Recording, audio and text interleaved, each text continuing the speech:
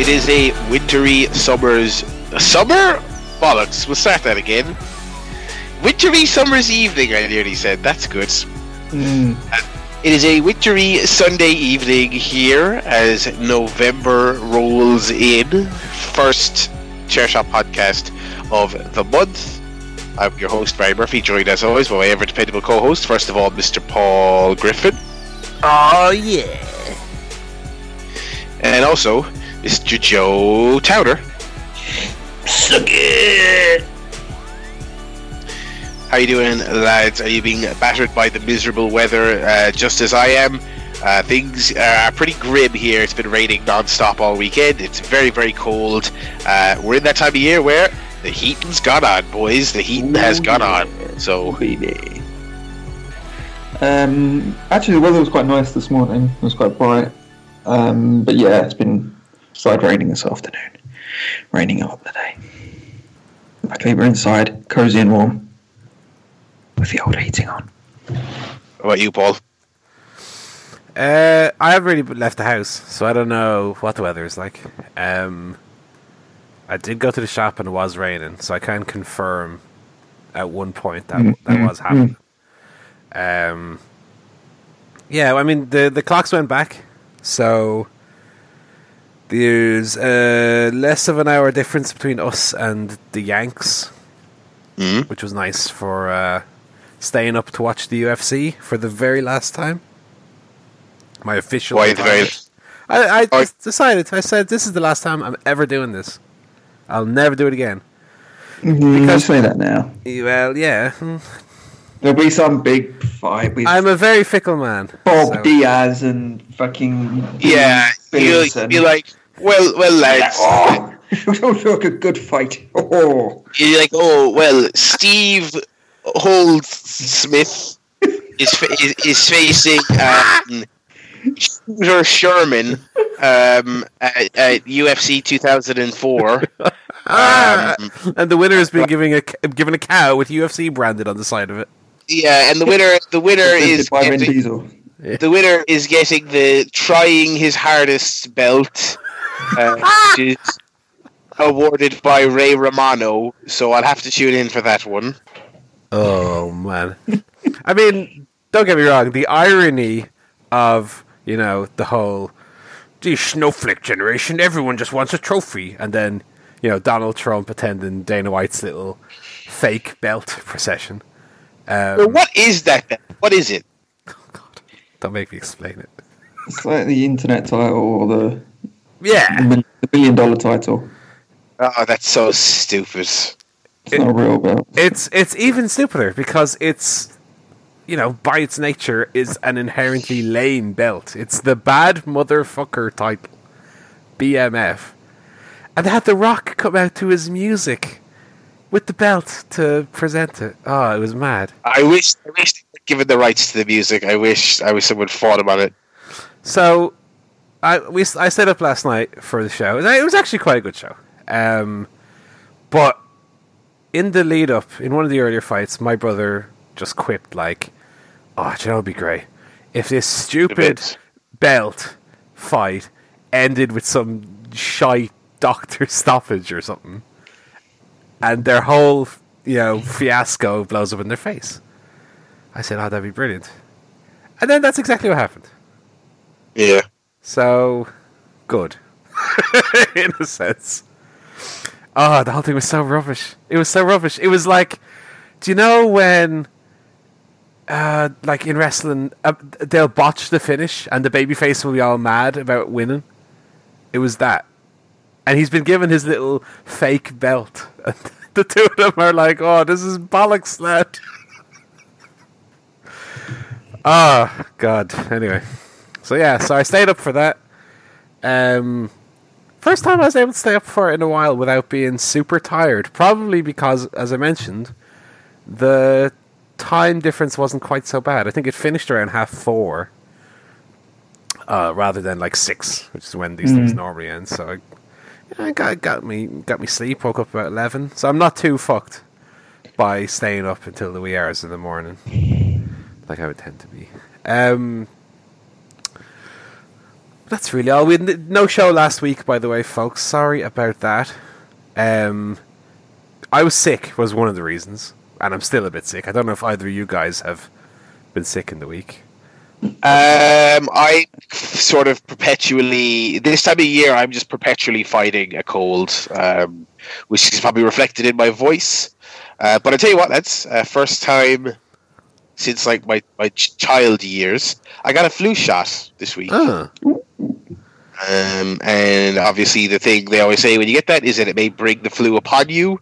But I'm doing pretty good, so I'm immune now to all illnesses forever. It's good. It feels pretty good. And is that an in the arm shot? Yes, yeah. Okay. Not around the old arsehole cheek. Wait, I've never got an injection in the arse. I just want to say that. Well, neither have I. You're the one who brought it up. But there are injections that go in the bum cheek. Which ones? I didn't know, but I've seen them on TV. You've seen them? When you're being like, certainly not a flu shot. Okay, When I don't know. Is your GP like, so, Paul, what I need to do is I just pull the pump pads down. No, it's very serious. It's very serious. Don't pay attention to those, let's call them medical students in the background. I don't know, but I've definitely seen an injection given to a bum cheek. I don't know that I've even seen it. I'm aware of it tangentially. I'm sure it happens. Listeners, have you got an injection? Shooting up? No, by a doctor though. Was it a doctor shooting up? Someone Google this, quick. I think if you're going abroad and you have to get certain inoculations, I think sometimes they do it in the old up the ding dong. But, sorry, hang on. I've never got an injection in the ding dong. That's surely the next step. Well, depends what you're getting inoculated against, really.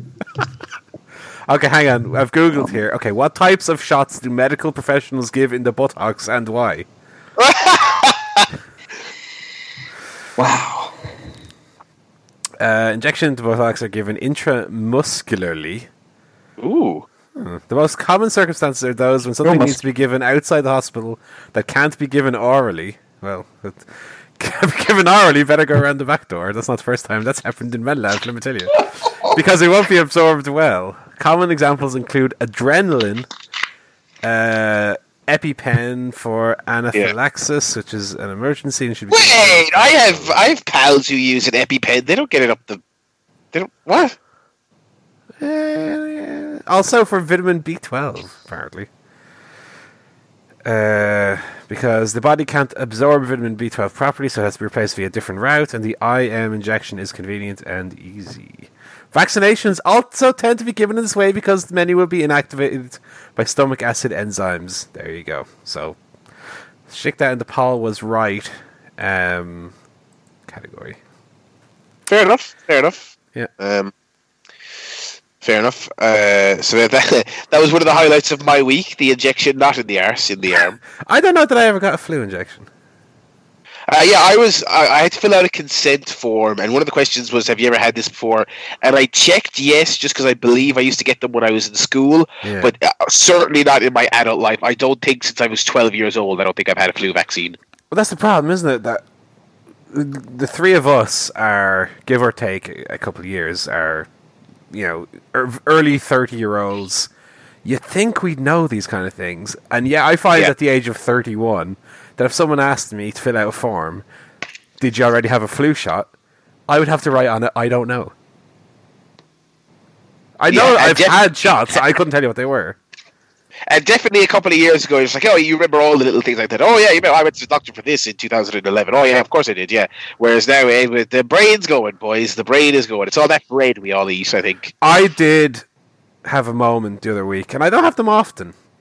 You know when you hear people, after a certain age, sure, you don't even remember what age you are. I've never had that. I've always been very aware whether I'm 26, 27, 28. But I did tell someone the other day that I had done something for my 30th birthday. And then I went, oh, no, 31. That's the most depressing one to make. I was like that, but I think my entire 26th year on this planet, I think I constantly introduced myself as 25 whenever anyone asked. So God, my brain's really starting to go. It must be all them, chair shots to the head I love taking in my spare time. But I tell you what else I did this week. I've had a very uneventful week, other than the trip to OTT, which we'll talk about in a bit. I made a purchase this week. Now, on this show a lot, we like to talk about our movies and our video games and our gadgets and our little tablets and bitty boo. I made a great purchase this week, lads. I haven't received it yet, but I bought an EcoStraw, right? I have no idea what that is. So EcoStraw.ie. It's a straw of some kind, I believe. It is a reusable, foldable metal straw. Okay. It's reusable in the name of helping all them little things what live in the sea that I like. Name one thing in the sea that you like. Salmon. Oh man! And you're not going to get me, right? You're not going to get me because I don't even like eating fish. So actually, I'm doing loads of stuff for the river. No, the whole ocean. So what do you like then? What, the way they look? That they are God's creatures and deserve to exist, Paul. Okay. So I'm not eating them, and now I'm going to be reusing my straw. All right. So if there was a fish here, I would just kick it to death. Just out of spite. It's not, because you're too much of a coward to go in the sea and get one. Alright?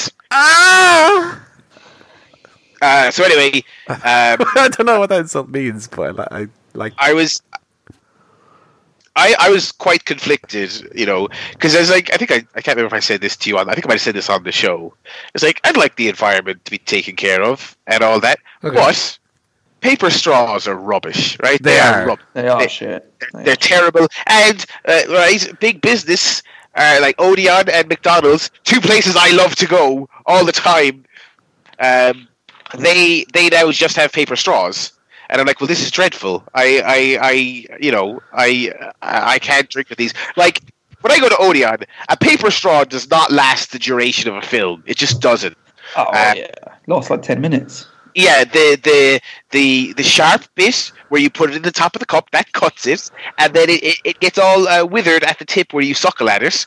It's rubbish. So, but I was like, I still like, I don't want to bring plastics. I'm not going to buy plastic straws and bring them in. So there's this thing someone at work told me about. She has it. It's a metal straw. It folds in half, and then it goes into this little tube. It almost looks like a little e-cigarette thing. It's a little metallic cylinder, and it's small enough that it goes on the end of your keys. So you bring it with you. You always have it on you whenever you leave the house, and you whip it out. You stick it in your McDonald's Coke, and then you just give it a quick rinse under the tap, and you pop it back in, and you're away to go. So so next week, hopefully, depending on how quick delivery is, we're going to have a metal straw review, right, on this podcast to kick off my new feature, EcoGuff, right? I think Michelle, have you got a metal straw? Yes. No, plastic. No, she got plastic, like hard plastic, Hard plastic. not disposable plastic. Well, that's... So I'll review one of them. What I do is I just drill a hole in a fish and suck it through the fish. Fuck. Anyway, that's my life. Not good. How much was this straw, by the way? Tenner. Tenner for straw. That's for the straw, the holder, which is the keychain part, and reuse. You need a holder. You need a holder for the straw. Well, that's the thing, because I was like, you don't lose it. Especially because it attaches to my keys. Because I will categorically, I can say keys. He's got a straw on his keys. Yeah, because hang on, who is ever going to remember to grab their straw? I can barely remember to bring my keys, my phone, my wallet. Right? I'm not gonna as I go out the door to work in the morning, go, oh, let me just tap my pockets, phone, wallet, straw. Yeah, of course. No, presumably you wouldn't need to bring it to work with you, though. But no, but sometimes I get because I finish work at 5 and traffic is just absolutely bonkers from where I live to where I work. So I don't get home into the city centre until around 6. Yeah, that's fair, so if I'm getting my Mickey D's, I'm getting that on the way home. Yeah. And likewise, Odeon, if a film I like or I'm interested in syncs up with my finishing work, I'll just pop over to kill 2 hours and let the traffic dissipate. So I do find myself just kind of on a whim deciding to go to these places. But yeah, I'll follow up on that next week. And that is the say, do you also have a reusable sort of knife, fork, spoon? But I don't think you actually eat anything that requires cutlery. So no, you see, I do have a reusable pizza slicer. I mean, that's good. Wait, they do disposable pizza slicers? Actually, no, I don't think they do, and that would be extremely. You've just been throwing them all. So what I have is a pizza slicer. I have some cutlery that I take with me. It's me fingers. I have 5 in each hand. They're portable, and you don't even have to wash them after you eat. You don't? No. You don't. So that's my life. Joe, tell me about your life, though. Very exciting week, as long-term listeners will know. I've been in the process of looking for and purchasing a house. Yeah. We finally completed that this past Monday. So all the money was sent from us and the bank to the fellow what owned the flat before. And then we got the keys. So I had a couple of days off this week. We were kind of gradually moved in, did most of it on Tuesday, and then had just so much stuff. I mean, we were only in like a little tiny 1-bed flat, but we had so much stuff. I don't know how we fitted it all in. We moved all across now. Spent today unpacking all the final bits, so everything is done now. All the furniture's out, been reassembled. And yeah, it's all good. There's a few bits we need to buy, but luckily the house was pretty much kind of ready to move in. There's not really anything major we needed to do to it, so that's very handy. It's still very stressful though, trying to pack up all your stuff, trying to break down your IKEA furniture and make sure you don't lose all the screws and the Allen keys and everything, so you can actually put it back together. Yeah, and getting it over. We don't live too far from the last place. It's about 3 miles, but. Yeah, it was a lot of effort, a lot of stress. But it's done now. We're in. We're homeowners. We're on the ladder. Go on. We're in the 1%. So time to start voting Tory, obviously. Luckily, there's an election coming along in a month. So. Oh, lovely. That's actually just the question they put on the ballot. Like, do you own a house? Yes or no? Yeah. Yes. Have you climbed on the ladder, and do you want to sod everyone else? Yes, please. Well done. Congrats. Yes.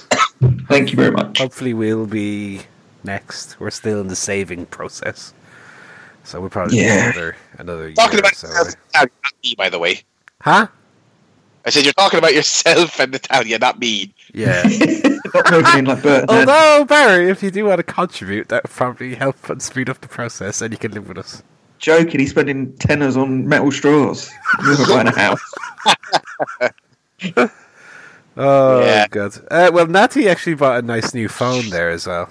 A Samsung something or other. And me with my €140 prepay Huawei, I've got a little bit of one of Moses' commandments. Don't covet your neighbor's phone. And I'm doing it real bad. It is a very nice phone with a big old screen. And then I look at my shit little phone. Oh, Wait, what one did she get? Oh, I don't know, some Samsung. Okay. It looks brilliant. And then, like, I purposely went out to buy the cheapest, shittest phone I could. Because I really only use mine for Spotify podcasts and that. Pokemon Go, of course. But, Still playing that? oh, I'm like the best player in the world at this stage, I would say.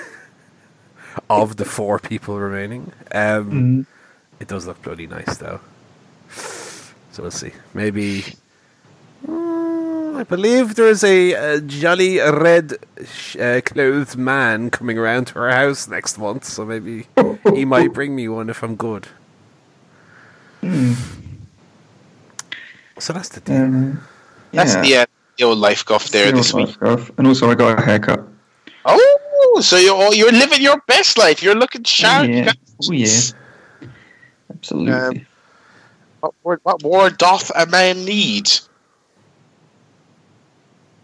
Let's jump forward. I'll tell you what else a man needs. He needs some entertainment, right? Yeah.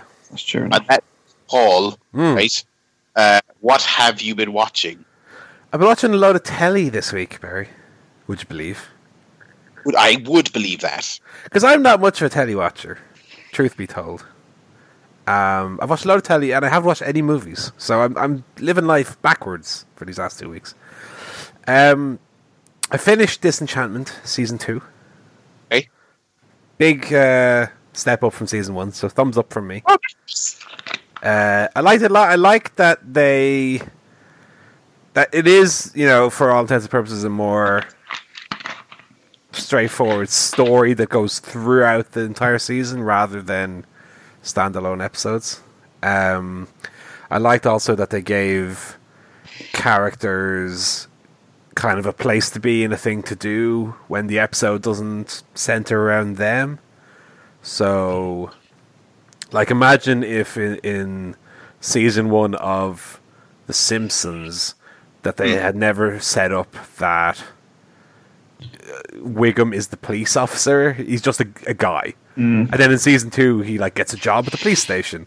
They do that with certain characters so that they have kind of a more clearly defined role, and that the series can kind of fit into a more conventional sitcom within the fantasy, framework. But yeah, I liked it a lot more in season 1. Season 1, I wasn't super hot on.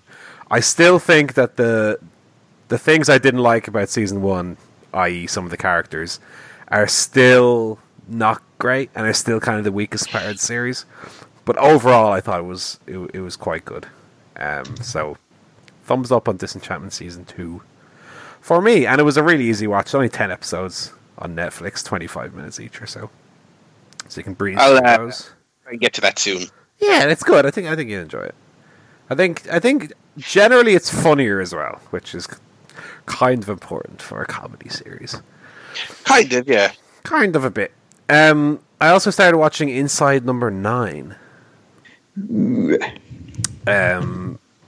Starting from season 1, although I believe that the latter half of season 1 isn't great, or so I've heard. I've watched the first 3 episodes only. So I watched Sardines.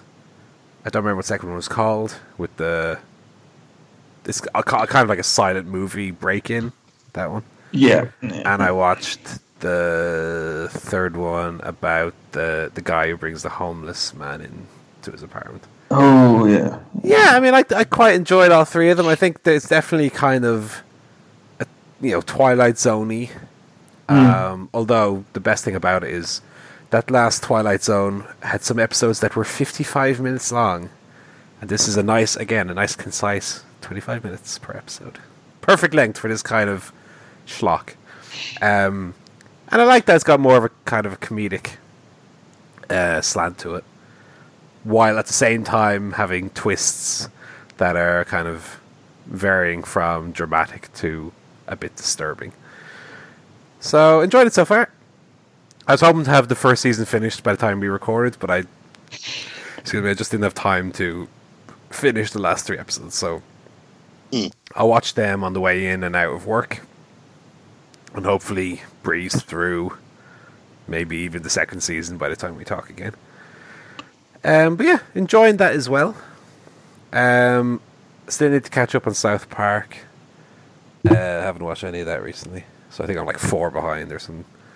But no, of the 2 shows that I watched in the meantime since last time we spoke, I've enjoyed them both very much. So, thumbs up. Yeah, Inside Number 9 is good. Like any anthology, quite hit and miss, but yeah, some really, really good ones in there. It's interesting because I've never watched any League of Gentlemen or anything, so this is kind of my first exposure to Shear Smith and the other lad, Pemberton or whatever his name is. Stevie Pembo. But they're good. They're good. The forms are good. I think Sardines is probably the episode I enjoyed the most of the 3. Because I just think it had the strongest conceit to it. And the second one, I think, did kind of drag on a little bit. Yeah. They were good. They Yeah. were good. So that's all I've been watching. I also listened to a new album. What come out? Did you listen to me? Hello.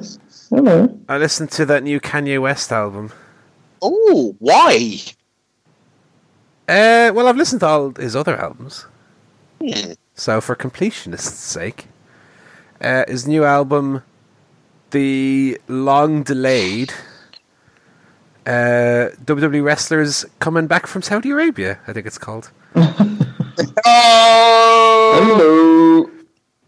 I think it's called Jesus is King. Yeah. It is a very, very gospel-inspired album, in the sense that every song is about Jesus, basically.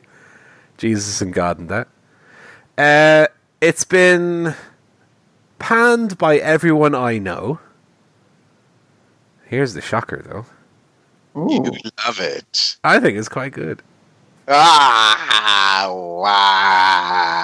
wow. So, I don't know. Because I think I found, certainly his last two,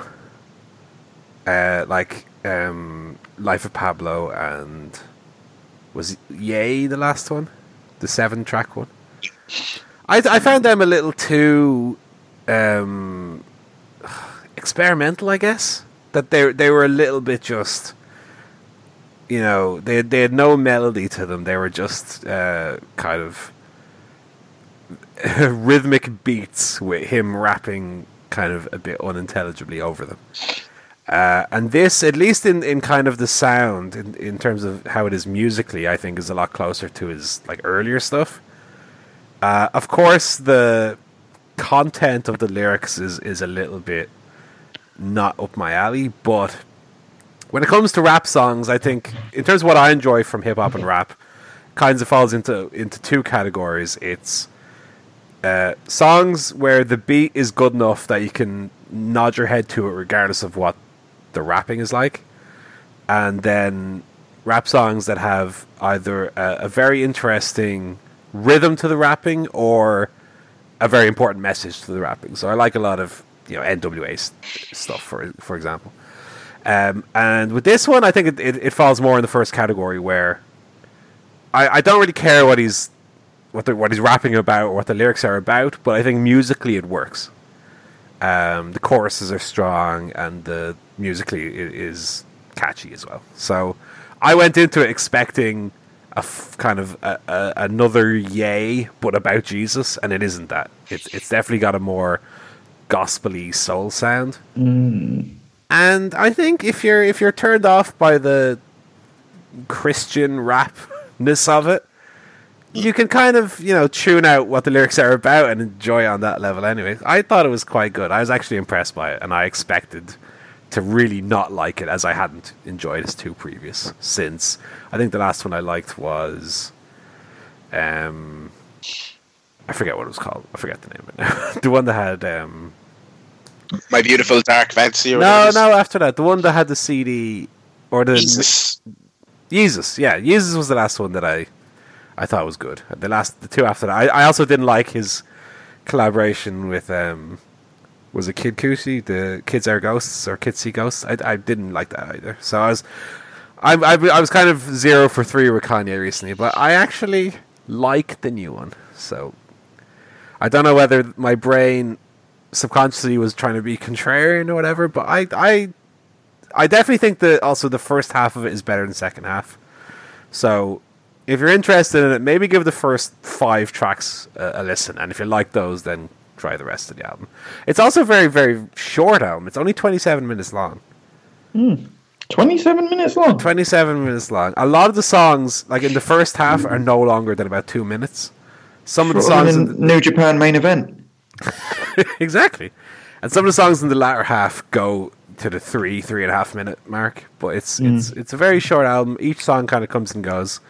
But I thought it was catchy enough. I thought it was good. One thing that he relies a little bit too much on in it, though, is like overlayered chorus vocals.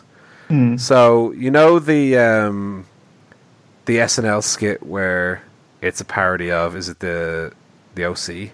Ooh, what you say? Ooh, what you say? That song where it has all the 100 vocal lines imposed on top of each other to give that sound. There's a lot of that in this album. So if you don't like that, you might not like the album as well. But I thought it was good. I thought it was good. Thumbs up from me. Alrighty, that's music stuff for the next month, I'd imagine. Let me see here. We can talk about a little bit of game guff. I played a video game this week. What? I would say the biggest plus of the old Game Pass program, which is the Xbox, the Microsoft Xbox Netflix style service, $10 a month, gets you basically access to a library of games. And that includes a number of all their first-party games and some other stuff they've negotiated. So I have that on PC, and so I'm playing The Outer Worlds, which is the new Obsidian game that is very much in the style of Fallout New Vegas. Mm-hmm. I've only played about 2 hours of it, but so far I'm really, really enjoying it.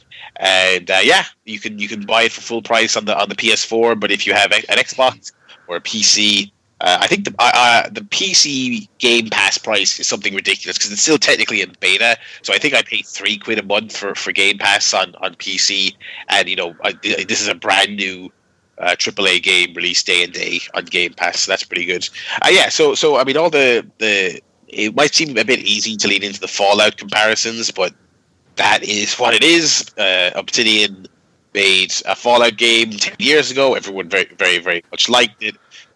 They seem to have some kind of not great relationship with Bethesda, so they never got to go around to make another one until they made this, and it's really, really great. It's a first-person shooter set in a kind of sci-fi future, and rather than being a big open-world game like a Fallout, it's kind of a segmented thing.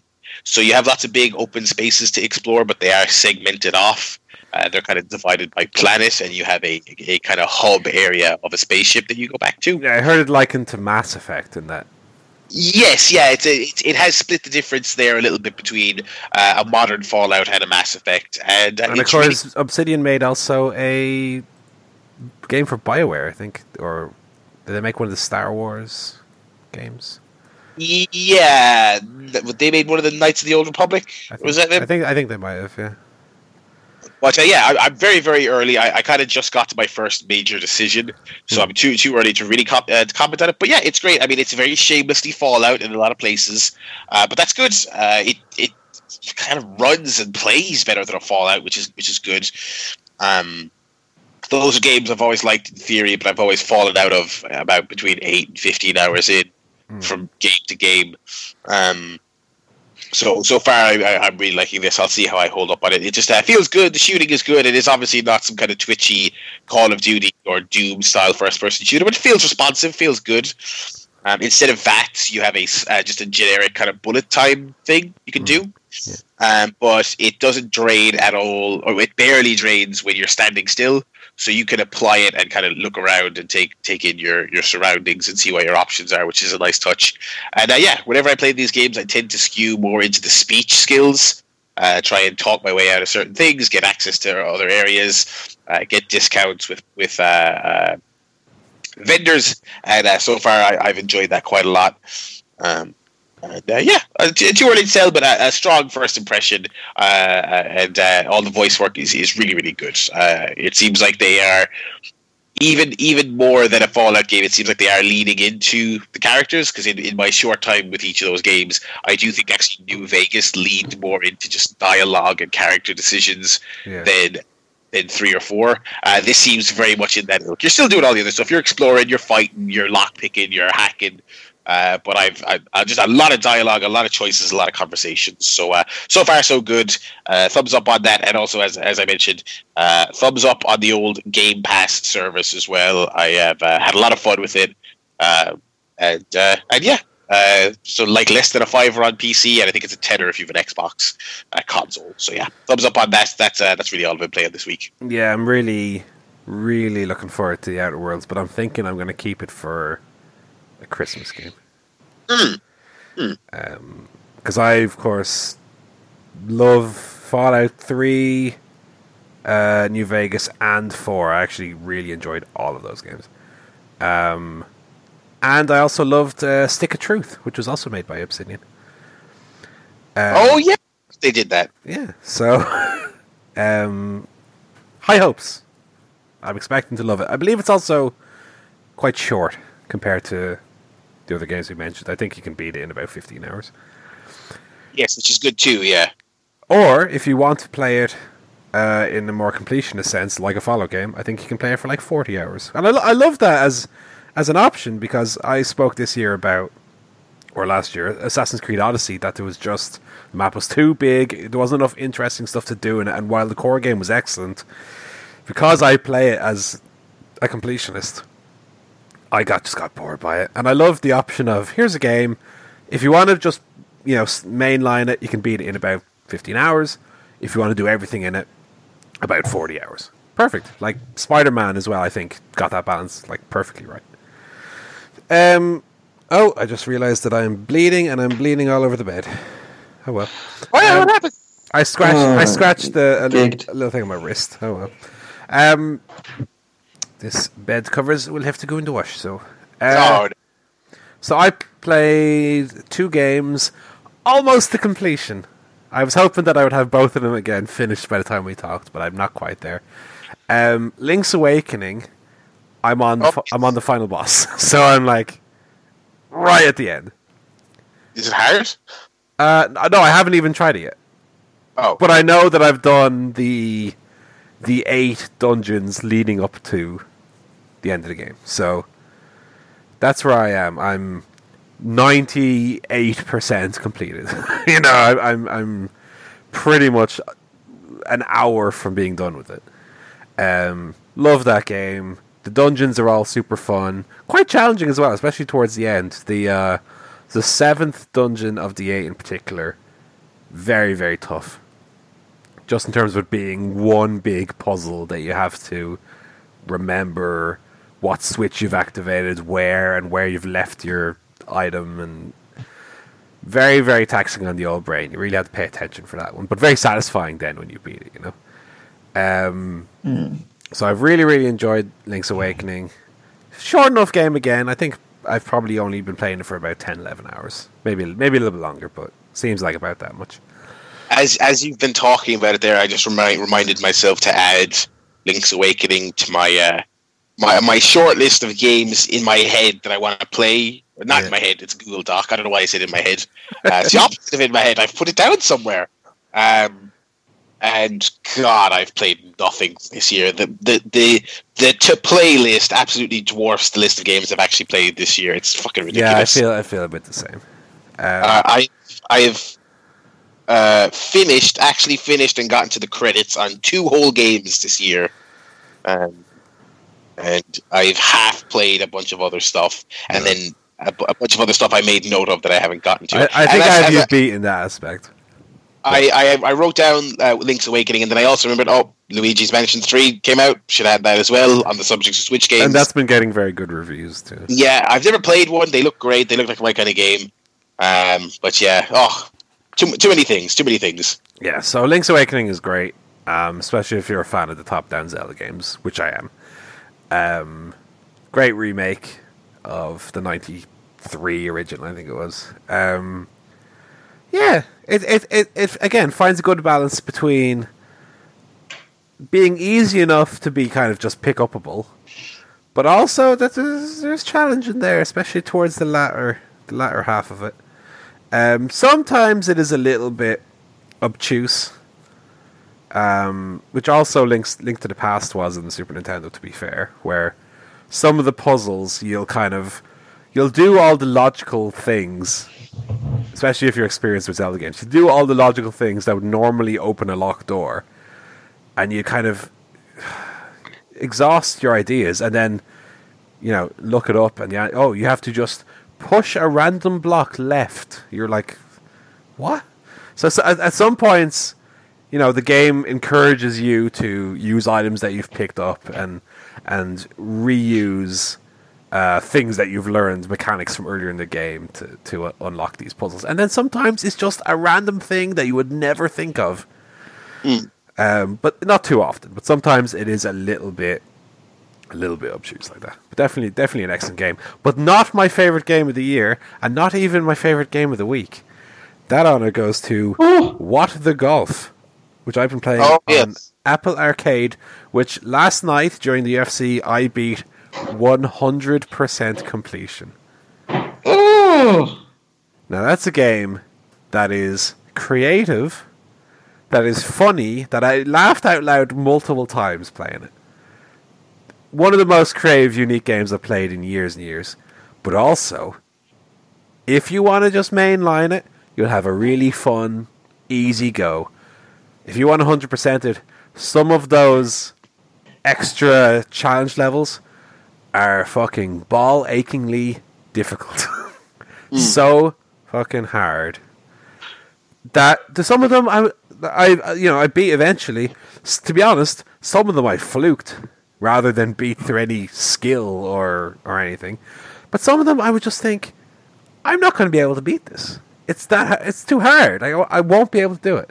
And some levels, like the game is very short. Like in its entirety, at 100% completion, I beat it in 7.5 hours. So it's not a very long game. If you were only going to beat each level once and not try the extra challenges, you could probably beat the game in 3 hours. But some of those individual levels, I probably spent 45 minutes on trying to beat. Jeez. So difficult, so hard. The problem with the game is, well, the game itself is brilliant. It's so fun, so excellent. It's only available on iOS, which a lot of people don't have, Steam, which a lot of people do have, but I think this game really needs to be played with a touchscreen, so I wouldn't recommend it on Steam. And is coming to Nintendo Switch, but is not out yet. So unfortunately, if you don't have an iPhone or an iPad, you have no way to play this game as it should. I can't imagine playing it with a mouse. That would seem just the worst. It's definitely a touchscreen game. It's so good. There's, when you start playing it, it just seems like a regular golf game, and then very quickly it becomes apparent that it is not a regular golf game. There are references to other video games, very, very direct references, to the point where some of the levels are literally the game that they are parodying. It's a little, it's not subtle at all, but it's so inventive. Some of the levels really are like breathtakingly creative, to the point that I really don't even want to mention them, because the experience and the enjoyment is by playing the game and understanding what each of the levels is. Like, there was one moment where, I opened the level and it's just a green screen. There's nothing appearing, and I'm thinking, like, has it frozen, or am I doing something wrong? And when you work out what you have to do, it's I had to run down and tell people, look at this game, look what you have to do. Brilliant. So, I mean, if you have a Nintendo Switch, when What the Golf comes out is a definite purchase for me. Okay. If you have already an iPhone or an iPad, pick it up. Apple Arcade, like Game Pass for Xbox, is like a $5 a month or something, and you get a huge range of games. So I'm kind of picking my way through those as well. But What the Golf, game of the year for me so far. Sounds good. Brilliant. It's a shame it's not available on Android. Yeah, that's a shame. I've heard of it before and I keep looking, it's not there. But I'll get the Switch version. That sounds good. Yeah. It's brilliant. It really is. Especially if the Switch version properly supports the touch controls that it has here. It's so good. So good. Alrighty, let's jump into the movie guff. I watched some movies this week. A little later than usual. Didn't quite squeeze it in before Halloween. I got in my annual viewing of the Blair Witch Project. Very nice. Still great. Still love it every time I watch it. Thoroughly enjoy it as usual. Obviously, we've chatted about that quite extensively. I love the Blair Witch Project. Over the years. Rewatched two classics that I don't think I've talked about on the podcast. I haven't watched these in years. So I rewatched The Nightmare Before Christmas, the perfect transitioning from Halloween to Christmas movie. I've never adored that movie. I think it's good. I think the animation is still incredible. I think it holds up very, very well. I like the songs. I just don't really care for the characters. I don't think it's any kind of compelling story. That aspect of it falls down for me. But a very nice holiday family film from back before Tim Burton was embarrassing. So that's good. I also rewatched. I haven't watched this in so long, but given the sequel, the new film is out. I rewatched the original Terminator. Right, well, I'll be back. That is still absolutely fucking tremendous. In every conceivable way. It's so good. Even the bits of it that haven't aged that well, I even noticed specifically when it's a problem. The scenes where it's not actually Arnie, it's a prosthetic Arnie. Oh, yeah. So anytime they do, I'm sure at the time, really frightening and cutting edge effects, physical effects where his eye is fucked up and so he's having to cut away bits of skin. It's very much a, why is that a mannequin? Why have they cut between regular Arnie approaches the mirror and then suddenly rubber Arnie is looking in the mirror? But, little things like that are almost quaint in how they're done. Also, all the future stuff with the robot stomping around, it's very... it might as well have been made in the 1950s. It's so it's so obviously stop motiony. But I love it. It's so cool. It's so cool. Terminator is such a cool character. Other than those few examples, all the action scenes feel really gritty and real and cool. I love it. The music's tremendous. So that's great. I'm going to try and squeeze in Judgment Day soon as well, and then go see that new one. I have not seen... I've seen 1 and 2 before. I have literally not seen any of the other sequels ever because they've all looked and sounded shite. So I've seen the 2 good ones, and that's all I'm ever going to see. I'll watch this new one even if it's that shite as well. I'll just go see it anyway. So Terminator 1 still a banger. I think I like Terminator 1 more than Judgment Day. I am in agreement about that, especially having done this rewatch. I like both equally. I mean, that's an absolutely fair opinion that I will not argue with you against. I mean, they're both excellent. They're very different. They're very different. I mean, Terminator 2 has the iconic moments, and the shotgun, what Arnie swings around to reload, which is my favorite movie weapon of all time. But that first Terminator, I think the way it sets up the concept and everything is so perfectly done. It's brilliant. Terminator 3 is a load of shite. I actually don't mind Salvation. It's almost not a Terminator movie, though. It's almost like what Rogue One and Solo are to the mainline Star Wars movies. It feels like a side movie more than anything because Arnie I don't think is in it really. There's a CGI Arnie that appears for 30 seconds at one point, but it's not a movie about Arnie and the Terminator as the rest of them are. So I actually don't mind it, but a lot of people think it's equally shite. So you're probably in the right giving them a miss. Yeah. And the thing about 1 and 2 is, whatever your preference is, I mean, they are so different as well. The kind of thrillery, horror-y vibes are way more of a factor in the first one. Yeah. But So yeah, those are the classics I rewatched this week, and I saw a new release. I saw Doctor Sleep, which is the sequel to The Shining, directed by Mike Flanagan, starring Ewan McGregor. It is really fantastic. It is another really great Mike Flanagan film with a great central performance, and the best possible praise I can give it absolutely does not bother trying to be a Kubrick film. He hasn't got into this saying, well, it's a sequel to this Kubrick film, so I have to try and emulate that as best I can. He hasn't even bothered, because why would you bother? Because you're never going to do it right. So it definitely has the feel of a more modern horror. It feels a little bit more conventional as well, I'll say that much. It feels like a more conventional film. It definitely feels like a Mike Flanagan project. I think that is also owing a little bit to the story of Doctor Sleep. Obviously Kubrick's Shining takes these wild departures from the source material. It's very, very, very different story, heavily criticized by Stephen King himself. I think this feels a bit more like a Stephen King story, and so it's not this kind of weird auteur director's vision.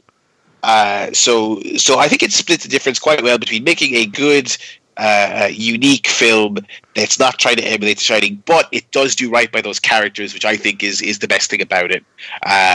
It's a really interesting follow-up that does some cool stuff with the Danny Torrance character in terms of where he went after The Shining, and also revisits aspects of The Shining in a really cool way. The homages are certainly in there, I will say that. As much as this film is doing its own thing, the Kubrick Shining homages and fan service is most definitely in there. So it's very much a thing where you will have to have seen the first one to get this. But yeah, no, that's I thoroughly enjoy it. I think anyone who likes The Shining will enjoy this. But obviously, just do not go into it expecting it to be anything at all like the quote unquote the original. Sure.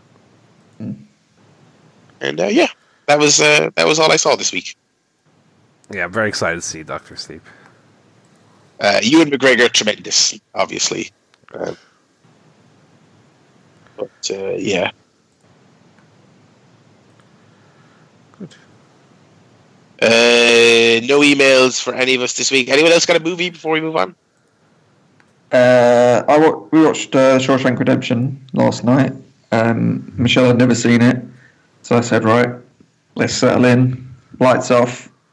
We're going to watch The Shawshank Redemption. No phones, no laptops. Lovely. Just going to enjoy some wonderful filmmaking. And it's still bloody brilliant. Just an epic. And it has that really strong way of showing the kind of passage of time as well, which I think a lot of movies struggle with, to actually kind of show time passing. I think like Goodfellas is pretty good at that as well. Which obviously gives it a kind of grander feel. You actually see the sort of years and decades passing. Yeah, really, really good. And, a bit of a tearjerker as well. So, of course, if anyone out there hasn't seen it, then, well, How have you lived long enough to find this podcast? Yes. Please stop, go and watch it, come back. Number one movie on IMDb, which is, Is it still? Wow. Yeah, I think so. Yeah. We got Godfather 1 and 2 then behind. I tell you what, speaking of, we've watched some classics this week. We have watched some classics on this here show. That just reminded me one thing about Doctor Sleep. Little bit of a throwback. I don't think this is a spoiler. They obviously have someone recast as Shelley Duvall's character. There's like a small handful of scenes with young Danny Torrance, and naturally that means they have to have someone playing Jack Nicholson's and Shelley Duvall's characters. I don't know if my brain is just broken by modern cinema, but I was kind of charmed by the fact that they just went out and got some other actors rather than doing any CGI bullshit. Jack Black? Got people that looked a bit like Jack Nicholson. Because it was like, Yeah, so it was kind of jarring when there's a scene. They straight up have a scene. They reshow the axe chopping the door scene down, but they have with not Shelley Duvall there, the new actress they cast. I can't remember. I actually do. It's someone moderately well known, but I can't remember her name. But it's like looks identical, only for the fact that you look closely. It's like, oh, they've just put the new actress in there. And there's another thing where they have a flashback to Nicholson's character running through the halls of the hotel with the axe, but it's not an actual scene from the movie. They've just put him in the same clothes, and I'm like, oh yeah, this is what people used to do whenever they were telling stories like this, rather than let's just CGI him with the face and just, you know, put Paul Walker's brother in there, it's fine, and here's we'll just pretend this is Robert Downey Jr. I was dreading the idea that what if they just put Jack Nicholson in there and try and CGI him to make him. Let's get Jack Nicholson's big bloated body in here. Yeah, let's drag Jack Nicholson in here looking like he washes himself with a rag on a stick, and CGI 40 years and 200 pounds off him. But yeah, no. So there was almost something quaint about that. I really liked it. But yeah, so that's the movie guff for this week. And so watch Doctor Sleep, and also if you haven't watched Shawshank Redemption, watch that as well. I suppose we can move in to the Wrestle Guff. Yes. Where do we want to start, gents? I mean, the big news at the moment is this Saudi Arabia deal. The hostage situation. Yeah. It's a funny one, isn't it? I think it's funny in terms of how public the whole situation has got, in terms of even wrestlers on Twitter being very negative about the whole situation. Never doing this again, and so on and so forth. Yeah, it's crazy to think that they were fucking sitting there for hours and hours. These big, huge men in their little economy seats. Because if I'm sitting on the fucking tarmac more than 20 minutes, I start going mental. Yeah. So, I can't imagine. While Vince and the boys off in the early flight, goodbye, to see you later. Yeah, that is the best part of the whole thing. Is Vince like, yeah, pal, it's a bad situation. Anyway, see you at SmackDown. see you at SmackDown or in hell. So basically what happened was the Saudi Arabia show Crown Jewel was Thursday, Halloween. Before we even get to any of the weirdness that went down, the talent were then scheduled to fly back to Buffalo, New York to work SmackDown the next day after wrestling on Crown Jewel and then doing a 13-hour flight back to the States. So that's crazy anyway. That's always WWE's way with international tours. But the story sort of started to break there Friday morning, like our time. So in the small hours of Thursday night, Friday morning in the US, that for whatever reason, the WWE talents played had not left yet. And the initial story was just, there's concern that they're having mechanical issues and they won't be able to get back to the US in time to do SmackDown, which is fair enough. Then as time ticked on and on and on and on, eventually it came about that these people were sitting on this tarmac for hours with no update at all on when they were going to go home and what was happening. And details began to leak out. There was this unspecified rumor that Vince had some kind of falling out with the Saudis. There was some kind of incident, that there was a reason they weren't being let home. It was not just a case of mechanical failures or weather. That was the story that kept being put out by WWE several times, and it has now come about as the dust has settled. I should point out that there was at one point there was a story that a number of talents had chartered their own flights to try and get home in time for SmackDown. It now seems that was not even true in and of itself. It seems like Brock got out on his own private jet that he takes anyway. Vince and so on. The idea that he had like 40 empty seats on his plane. Because he didn't want to have to shit. He just likes to put his feet up. Buddy Murphy clutching onto the wing as it takes off.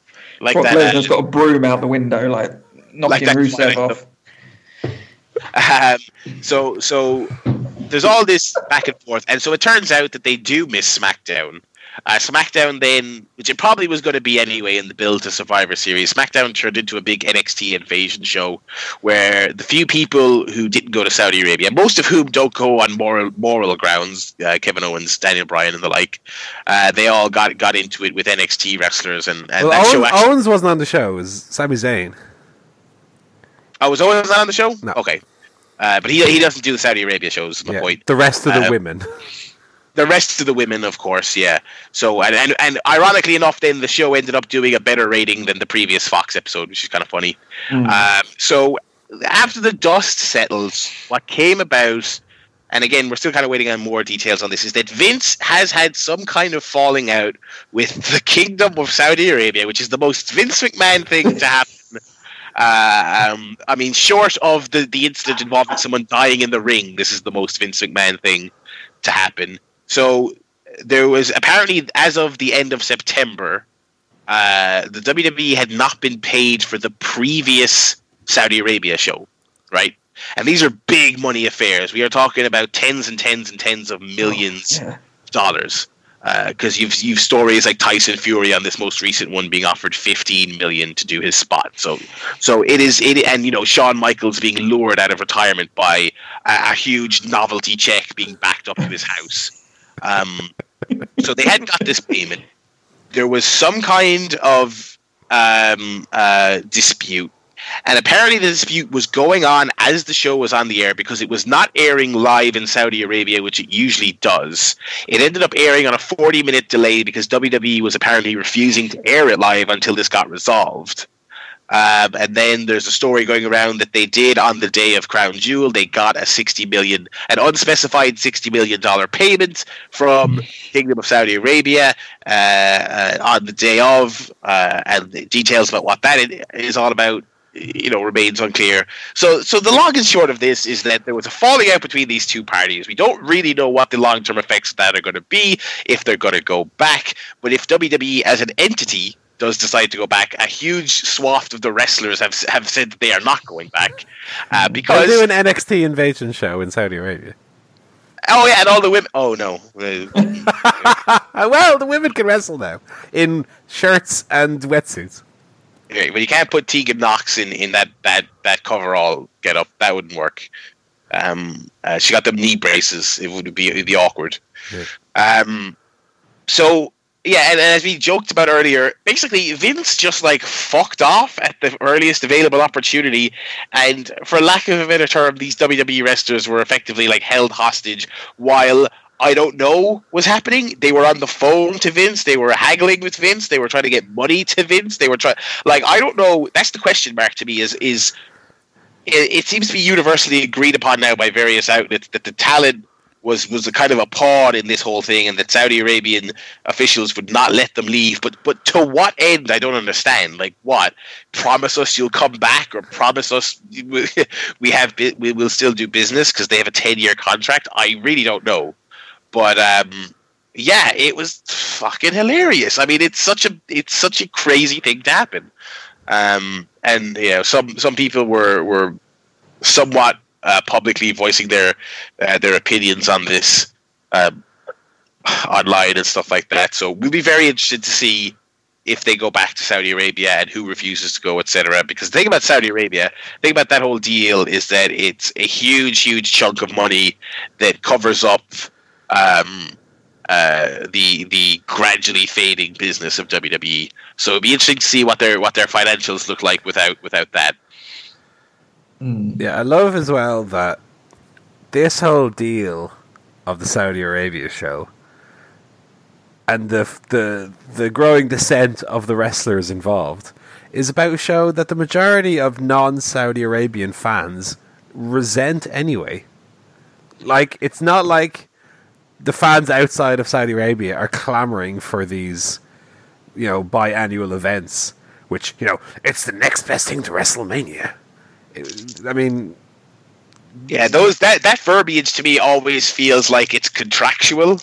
Like Oh, they definitely. told the Kingdom that they'll give him a WrestleMania-esque show. Yeah. And so bill it as such. Now this will be equivalent to or better than WrestleMania, won't it? Yeah.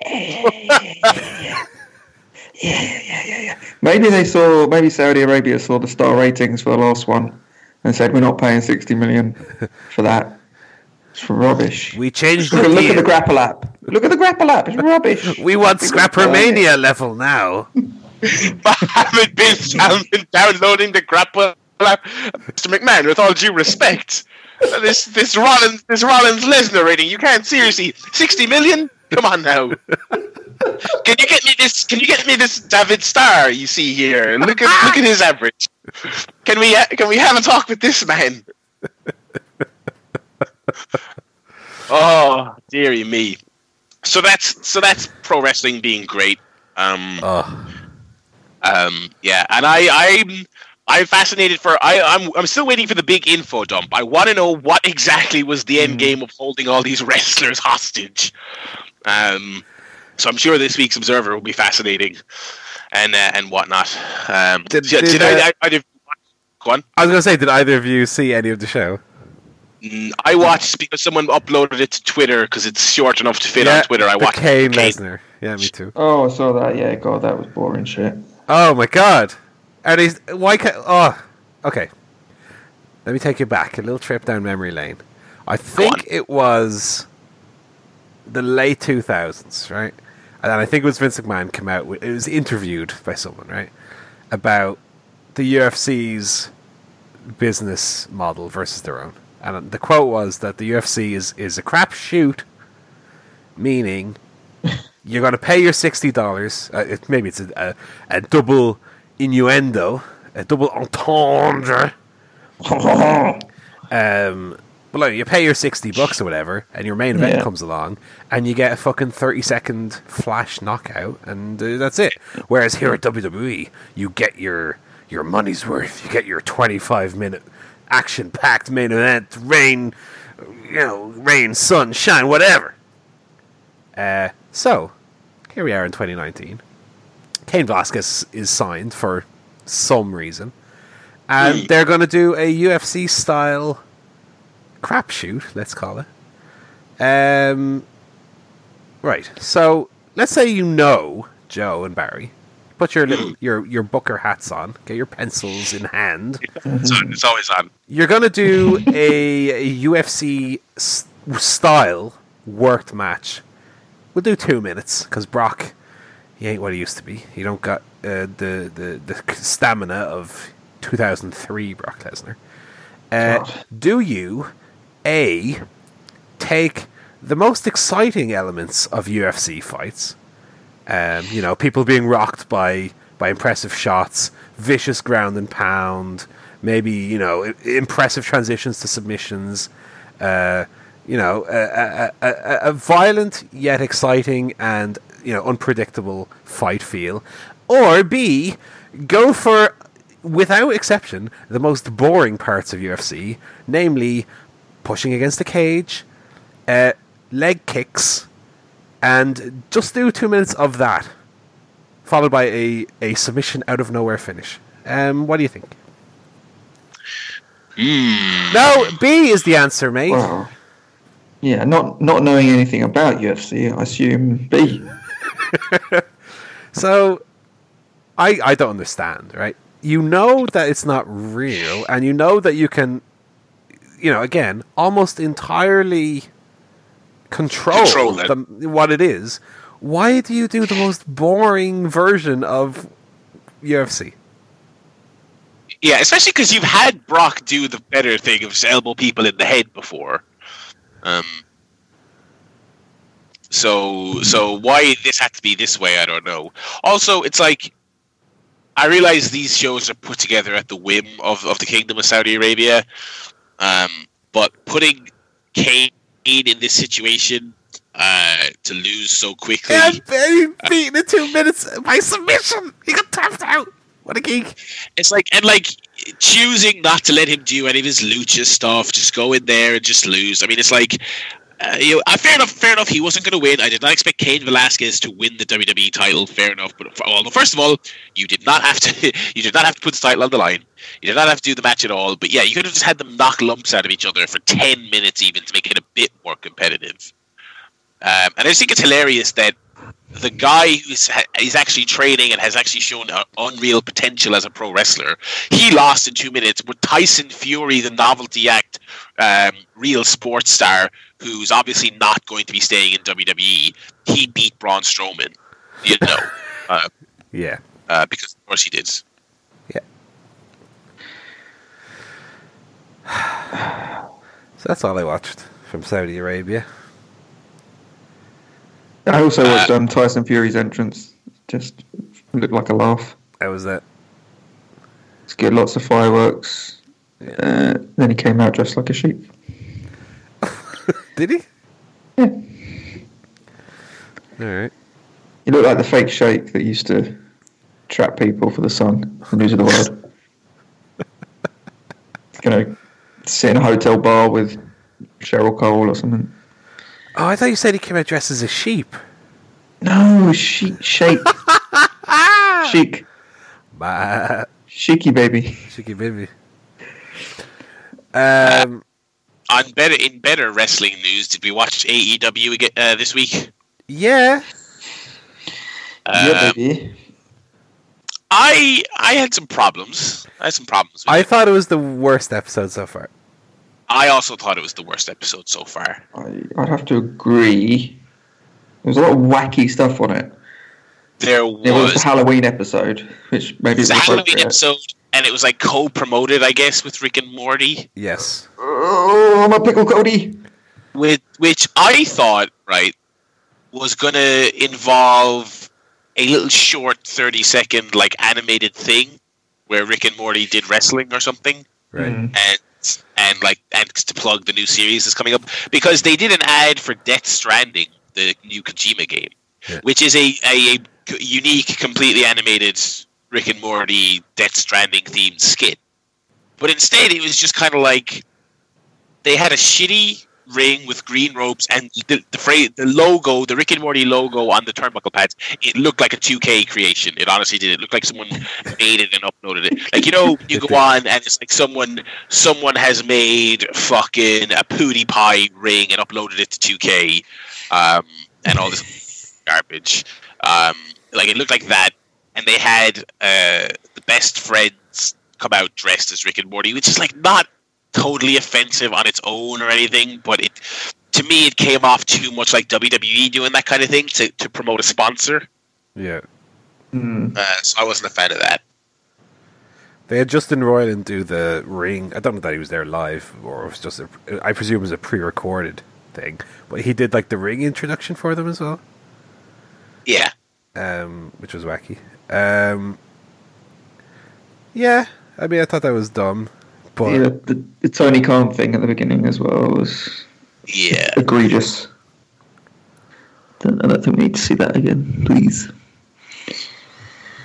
For anyone who didn't see it, they kind of spliced new footage in while recapping last week, and so while they were recapping last week, they cut to Jon Moxley storming backstage. He goes into in a very WCW 1999 skit. He goes into an office labeled Tony Khan. The camera doesn't follow him in, but we hear their conversation.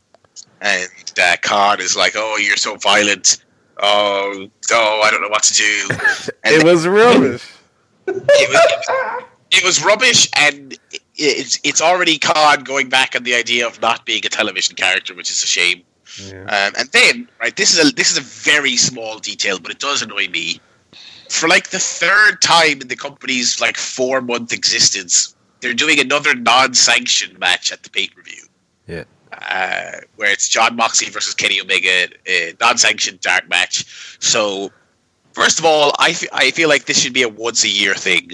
They've already done it twice, if even that. Yeah. And second of all, this is a match you've been teasing since Double or Nothing. Like that's when they did the big angle. And now it's not going to even carry over to either guy's records. Which is the other thing as well. It's like you haven't even properly established what all these wins and losses mean, and now you've done 3 matches where guys are having them expunged and all this other stuff. Yeah, wasn't a fan of that. But what was even the reason for... Because it seemed like Moxie didn't want it to be nonsense. He wanted it to count, you know? That was it, yes. He said... Tony Khan was like, listen... You're too much, so you can have your match, but it's going to be non-sanctioned. And then in his promo, he basically says what I just said, which is, I'm waiting all this time, and now it's not going to count. So he was annoyed about that. Now, why did they hire him then? They know that that's what he's like. Well, yeah, that's John Moxley's thing. Yeah, so that's actually a great point.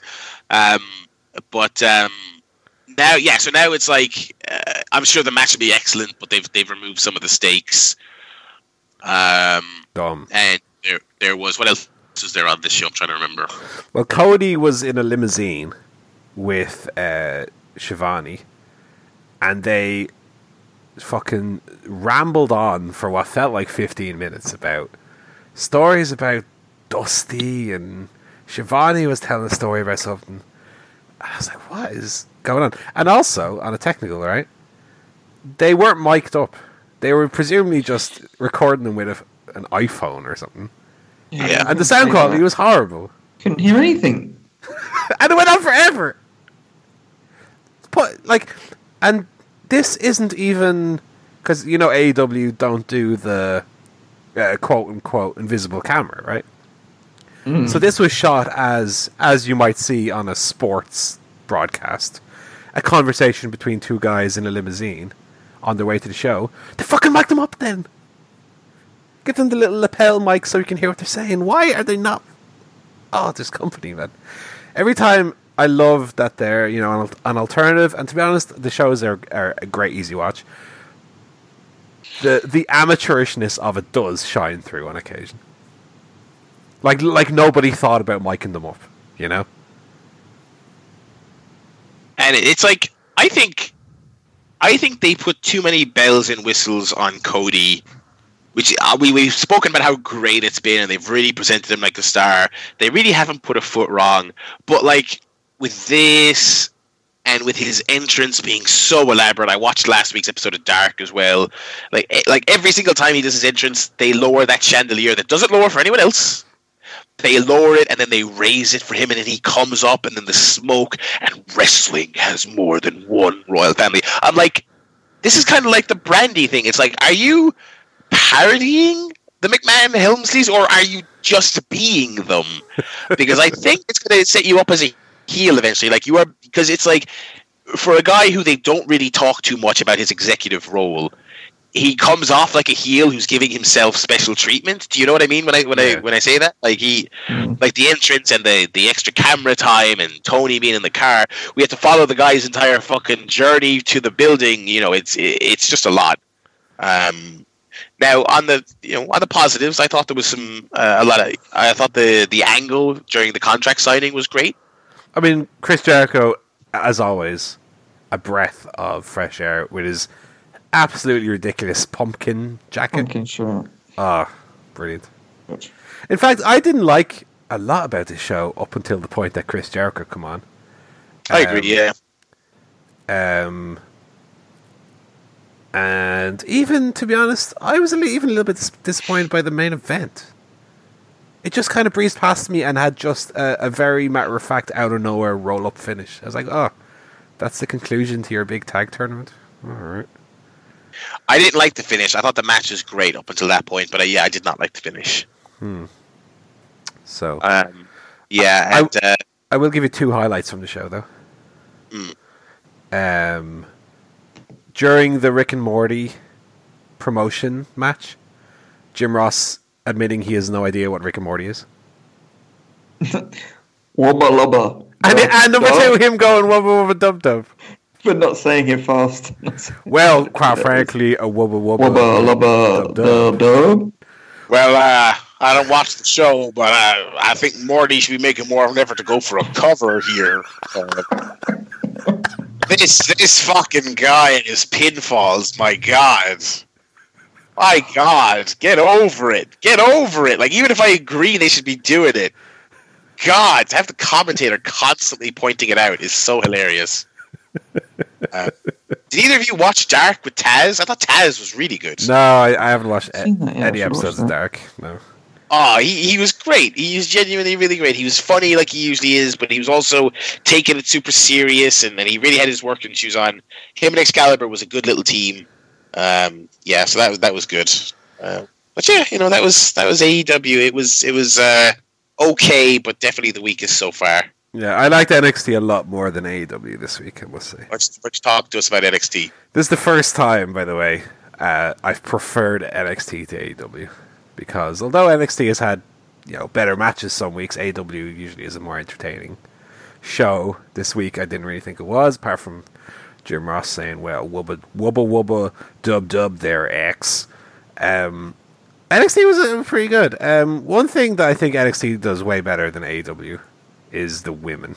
Because NXT's female superstars are all great.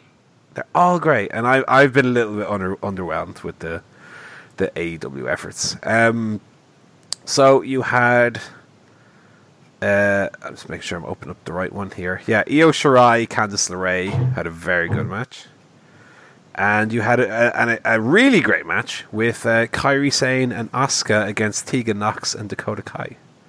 Ooh. So there you go, 6 great women wrestlers. And that match led to a big schmoz to announce the first female War Games match, which is going to take place the next TakeOver.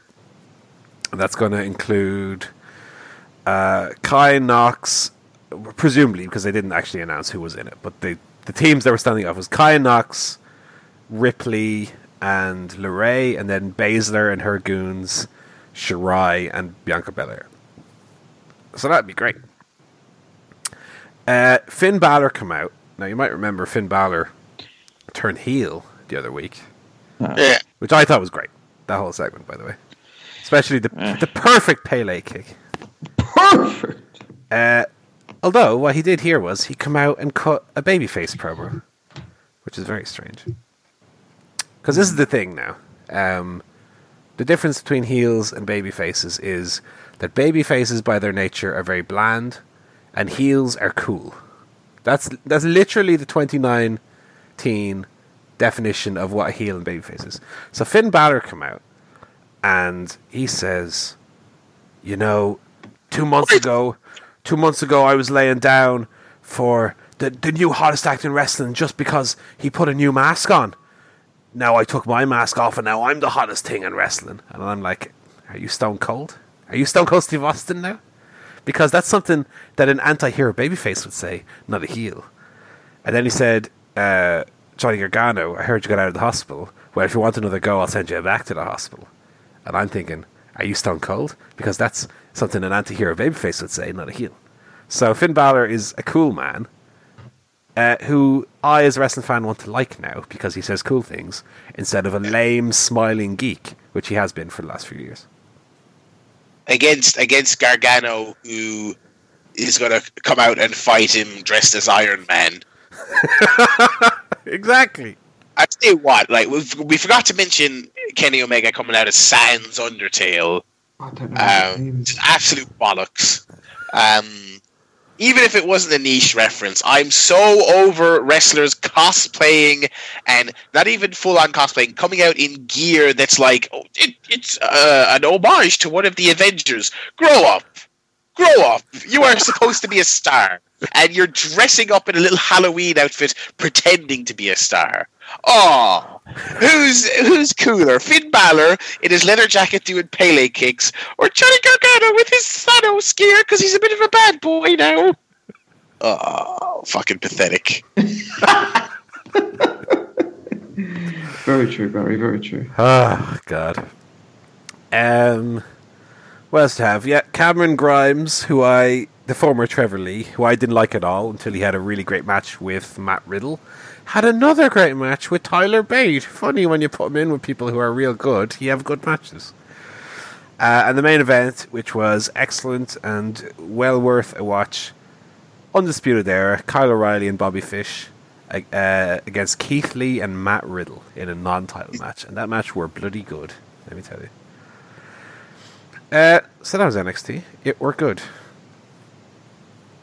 It was a bit more of a consistently good show than AEW was this week, although Jericho is a gift that we need. He really is. Oh. He's great. NWA, Joe. I was a bit busy putting together a table this week while I watched it. Okay. But I still, that's the kind of show it is. I like to just sort of have it on. I don't have to, follow every second of it. It's just some wrestling that you kind of have on and just watch, and you watch some of the interviews and it's good. They had a big kind of 6-man tag with Colt Cabana and Nick Aldis and Ken Anderson against James Storm and the tag team champions. I forget who they are, but anyway, on the line was either a world title shot or Colt Cabana getting a shot at James Storm's North American title. Mm-hmm. And Colt Cabana and Nick Aldis end up winning, so Colt Cabana's going to get that title shot, so that was pretty cool. Other than that, I don't remember too much about it. But it's a fun show. I enjoy watching it. And Trevor Murdoch. Yeah. Trevor Lee would have been an interesting choice. Yeah, Trevor Murdoch was on it and he won. And he's good as well because he's like old, surly country bloke. And I just like a bit of that in wrestling. So, yeah, thumbs up for Power. Great. And I guess the last thing that's good. For us to once again, we sold... Oh, go on. No, you say. I was going to say, another good week of everyone having telly to watch. Yeah, isn't it great? We're a wrestling podcast again. I haven't watched New Japan Power Struggle yet, or whatever it's called, by the way. Because there are only so many hours in the day. That show is 4 hours long. And I watched 6 hours of UFC yesterday instead. So yeah. I have not been into any New Japan stuff, and I saw the one big headline about today's show, but in terms of the actual matches, none of them grabbed me, so I don't think I'll bother. Yeah, I'll check it out. I'll probably watch it over the course of the week. I don't see myself sitting down for 4 hours to watch. I'll watch an hour a day, maybe, something like that. The only other thing to talk about then, Barry, is OTT's 50th anniversary show, which took place in Dublin's National Stadium last Saturday. What did you think of the show? I thought, until the main event, it was one of the weaker OTT shows of recent memory, with a lot of decent stuff, but not a lot of blow-away stuff. And then I thought the main event was my favourite match of the year. Okay. An absolute classic. So all in all, I have to give it a 2 thumbs up show. I thought Star versus Devlin, if it is the end, was the perfect end to the perfect feud. Yeah, I think I'm a bit more positive on the show overall. It was probably the weakest, certainly of the stadium shows that they've done. But yeah, I thought overall it was fine. There was some highlights and some matches that maybe didn't quite live up to expectations. But no, overall I definitely enjoyed myself. I guess we can quickly run through the card and give our opinions. Let me get the card up here. So the dark match, which took place before the official opening match, I forgot about that. Amy Alonsi and the always brilliant Veda Scott defeated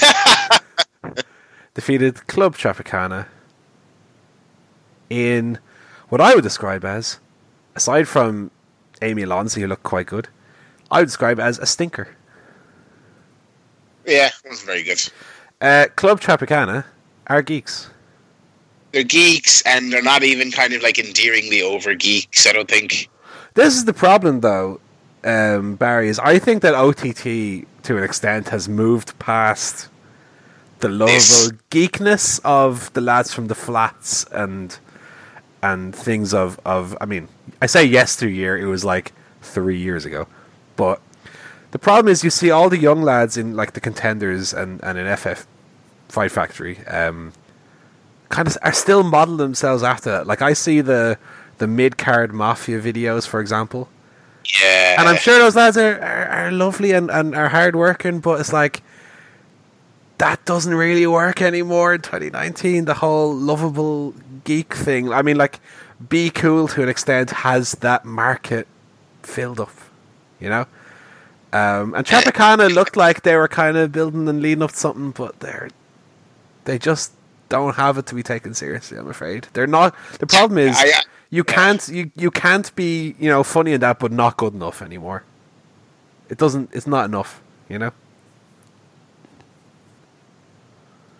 Yeah, and I think they were trying to get a bit more serious with them, but I think it's probably for the best that they did, because I think ultimately that's not going to work. I don't think so. Yeah.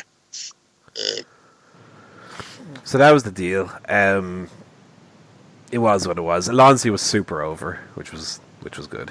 Which is good. Yeah, she remains, you know, a really solid, you know, undercard wrestler. They did a funny little video as well, where Veda Scott said, "The next person who comes to the door will be my partner." And of course, Justy came in. And they never really, in my opinion, did a good enough job of explaining that Justy wasn't going to be the partner. So when Justy didn't come out, people were bemused. Yeah, there was a small "We Want Justy" chant as well. Yeah. So the match, the show got going properly then. Opening match was this 6-man tag match with Callum Black, Mike Bailey, and Trent Seven. Because, of course, Killer Cross could not be there.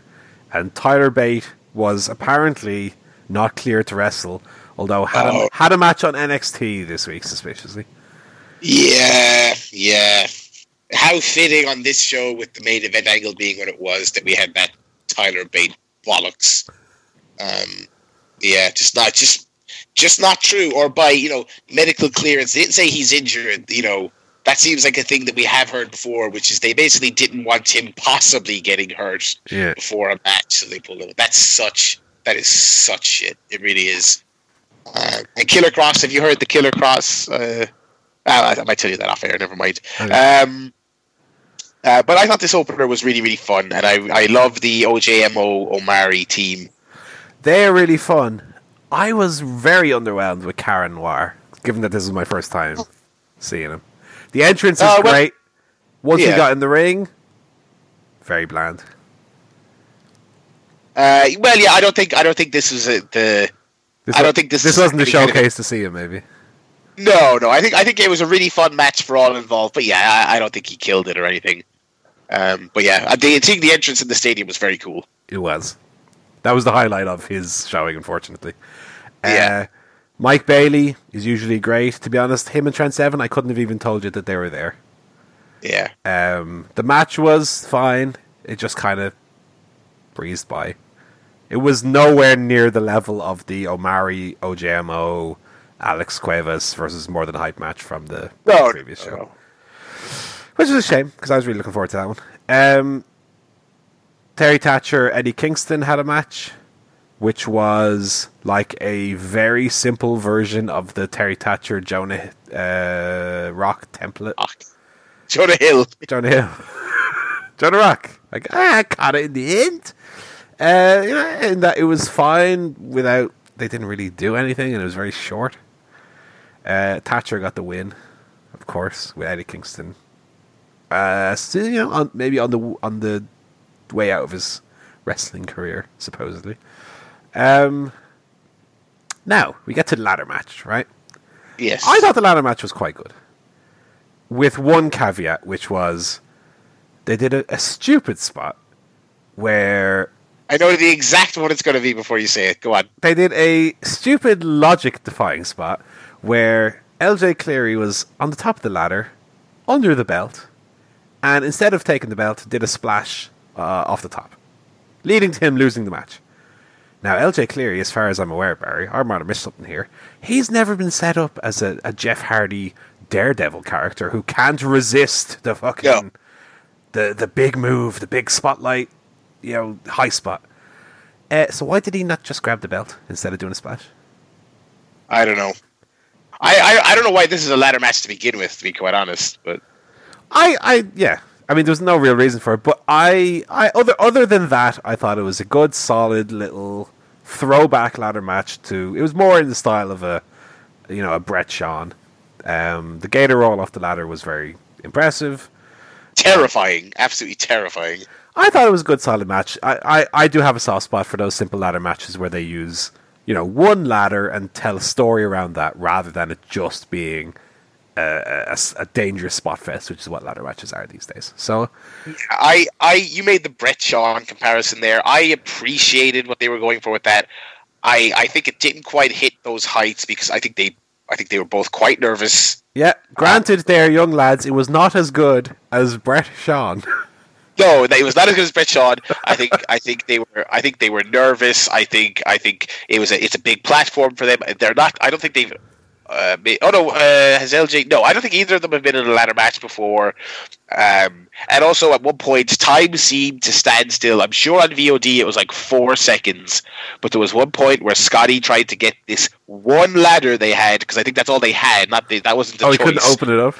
He couldn't open it, and I said to my friend Sean next to me, I was like, if they have fucked this ladder, I don't think they have a way to end this match, because they had looked to have literally won. And he picked it up off the ground, and the two legs stuck together, and he hit it to try and open it, and it didn't move. And I was like, oh my god, because they were doing moves onto the ladder. So I was like, God, if they fuck this ladder, they're screwed. So it was quite good. It wasn't a bad match at all, but yeah, I think they would have a better gimmick match in them down the line. Yeah. It was enjoyable. It was enjoyable. You then had Katie Harvey Valkyrie for the women's title. Katie Harvey getting the win, which was a nice moment for her in her first OTT match since injuring both her arms that one time. Yeah. The match itself, I thought, was fine. It was pretty good. Not as heated as I was expected. I was expecting a bit more heat. Yeah, especially... correct me if I'm wrong, I think Katie Harvey and Valkyrie had a stadium match before as well. No, they had a tremendous match at Defiant. I don't remember. I remember seeing Katie Harvey Valkyrie before. Maybe it wasn't in the stadium. It was in another place. But Valkyrie wrestled Jane at the stadium last year. Right. Yeah, I thought this was good. I was expecting a bit better, but honestly, I thought it kind of overachieved because I was kind of terrified that Katie, like, with the nature of her injury, I was like, I'm glad she's coming back, but God, that's a scary injury to come back from. Yeah, both her elbows. You know what I mean? Yeah. But yeah, she was good. She looked good, and the match was fine, and yeah, it was a nice moment to see her back on top.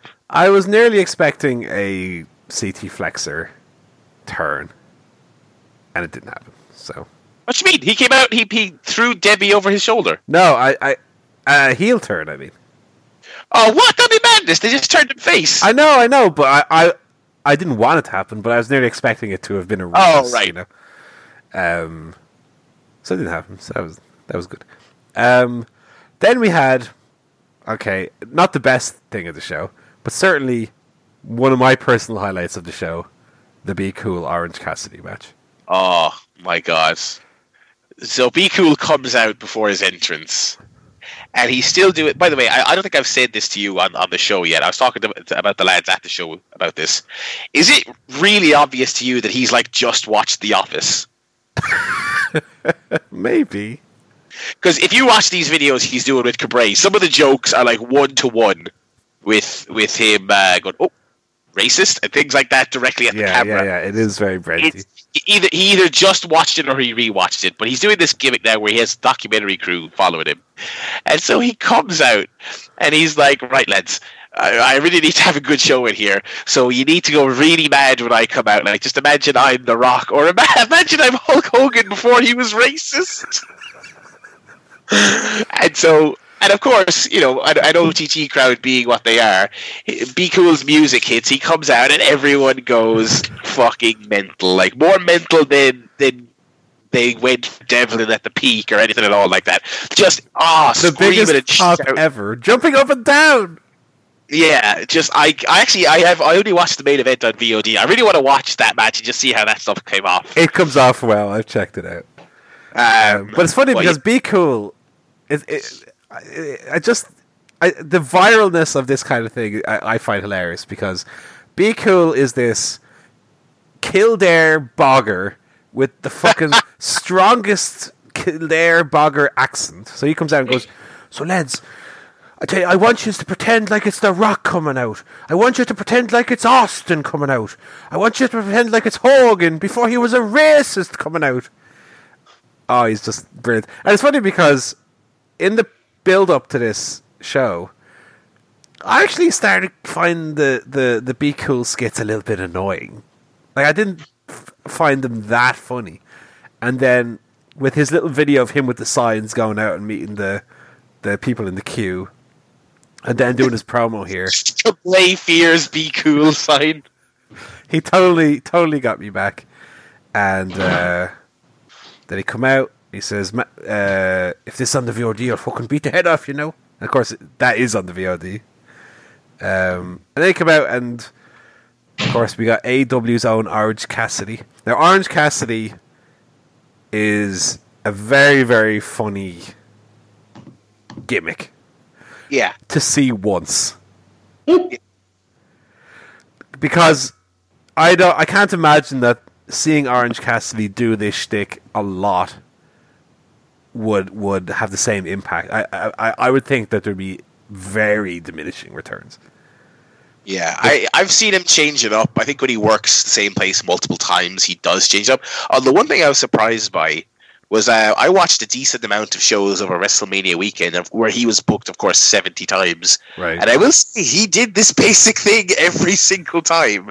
But he is capable of having a great match. But yeah, here he did the hits, baby. He did the slow kicks. He got the chair out. He did the glasses. He did the kip up. He did a couple of serious spots towards the end. But it was great seeing him. It really was. And Be Cool is the perfect foil for that shtick as well. Yeah. With his little quips, and I can't remember anything he said specifically, but very, very funny stuff. We then had Kings of North back in the stadium. By the way, did not win and is not getting a title shot. No, he was defeated. Kings of North, Gorillas of Destiny. It was fine. Not up to the level of Kings of North matches from yesteryear. It wasn't like a Kings of North War Machine, for example. It was a fine 10-minute brawl, which Gorillas Destiny won with a cutter out of nowhere. And they didn't even do like the, we respect you indie guys handshake afterwards. Oh, no. Very odd. The whole thing was weird because it's like you didn't bother making up a reason for the Kings to come back, and I guess you needed someone who's kind of a star to lose to God. But, like, God also aren't really stars to the international audience at all. Like, I think we've seen with Walter Devlin and now Star Devlin that feud has put more butts in seats than the New Japan involvement ever did. Yeah. You think about last year's anniversary show, which I think was the worst attended stadium show to that point, with 70 New Japan wrestlers on the undercard and Naito in a featured match, and it did, like, I would say 1,500 people, compared to this one that looked close to sold out at 2,000. So you could ask, do we really need God? I mean, would Star Devlin have been big enough to just sell the show on its own? And I think it would have. Yeah, but I'm happy to see them, though. I don't have any attachment to God at all. I mean, I remember they did the Magic Killer, and I was like, oh, little reference there. And my friend who watches way more New Japan than me goes, oh, yeah, Anderson and Gallows gave it to him. And I said, well, that'll tell you how many prelim heavyweight tags I watch when I watch New Japan. Because I just have the entrance is cool. They have a great theme song. And the match wasn't bad. I thought it was okay. I thought they put a bit of a shift in. You know what I mean? It's not like they dogged it, but it's just like, I just didn't see them. And I once again, we're back to square one. I don't know what you do with the Kings. I have no interest in seeing them against really anyone at all. It's crazy how far they've kind of fallen off, especially because both of them seem to be in like the best shape they've been in Oh yeah. since I started watching it. But they used to have kind of an aura about them and a match quality that you just don't see anymore. I don't really know why. Very strange. Because they used to be, to me, one of the highlights of seeing. Oh yes. Oh, absolutely. Yeah. Not anymore. We then had the number one contendership match for the tag team titles, which was no longer, of course, a title match. More Than Hype against the grizzled young veterans making their first appearance. James Drake and Zach Gibson. They had again, I would call it a quite good WWE style tag match, but a good one. I tell you who I liked, who I always kind of slagged off as being the other one. James Drake. Yeah, he had a good show. He was good. Fair play to him. It was very wacky because this show, if Tyler was available, this show felt a little bit like OTT washing their hands of the WWE affiliated acts. It really did. Yeah. Either by their choice or WWE's choice. You had Devlin losing clean as a sheet. You had what we would have assumed would have been more Mustache Mountain losing the titles, but in their place, GYV also a WWE act. They lost clean. No guys announced for the next show. Just very interesting.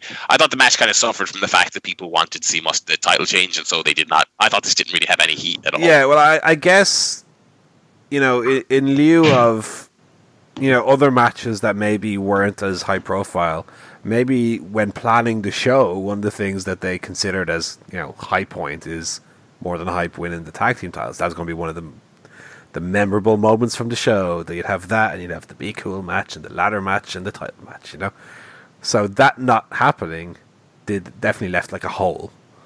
No, but I thought this match was quite good. If again, not as good as the last More Than Hype match I saw. Yeah. And then that led to a fantastic main event, which was like watching a great movie because, Mark Kermode, who I listen to his podcast and that, he says he has a great line about, in a film, when you watch a film, every single shot is with comment. Like everything is that you see on screen is intentionally there for some reason, right? Right. And with the way that they built up this match, in terms of like the promo videos and the promos that Starr and Devlin have been doing, they very, very, in my mind, cleverly conditioned the audience to react in a specific way, which the audience did to a T. And I think it's been perfectly done especially in the last video, to use the images of the Tivoli as to represent, the anti-WWE idea.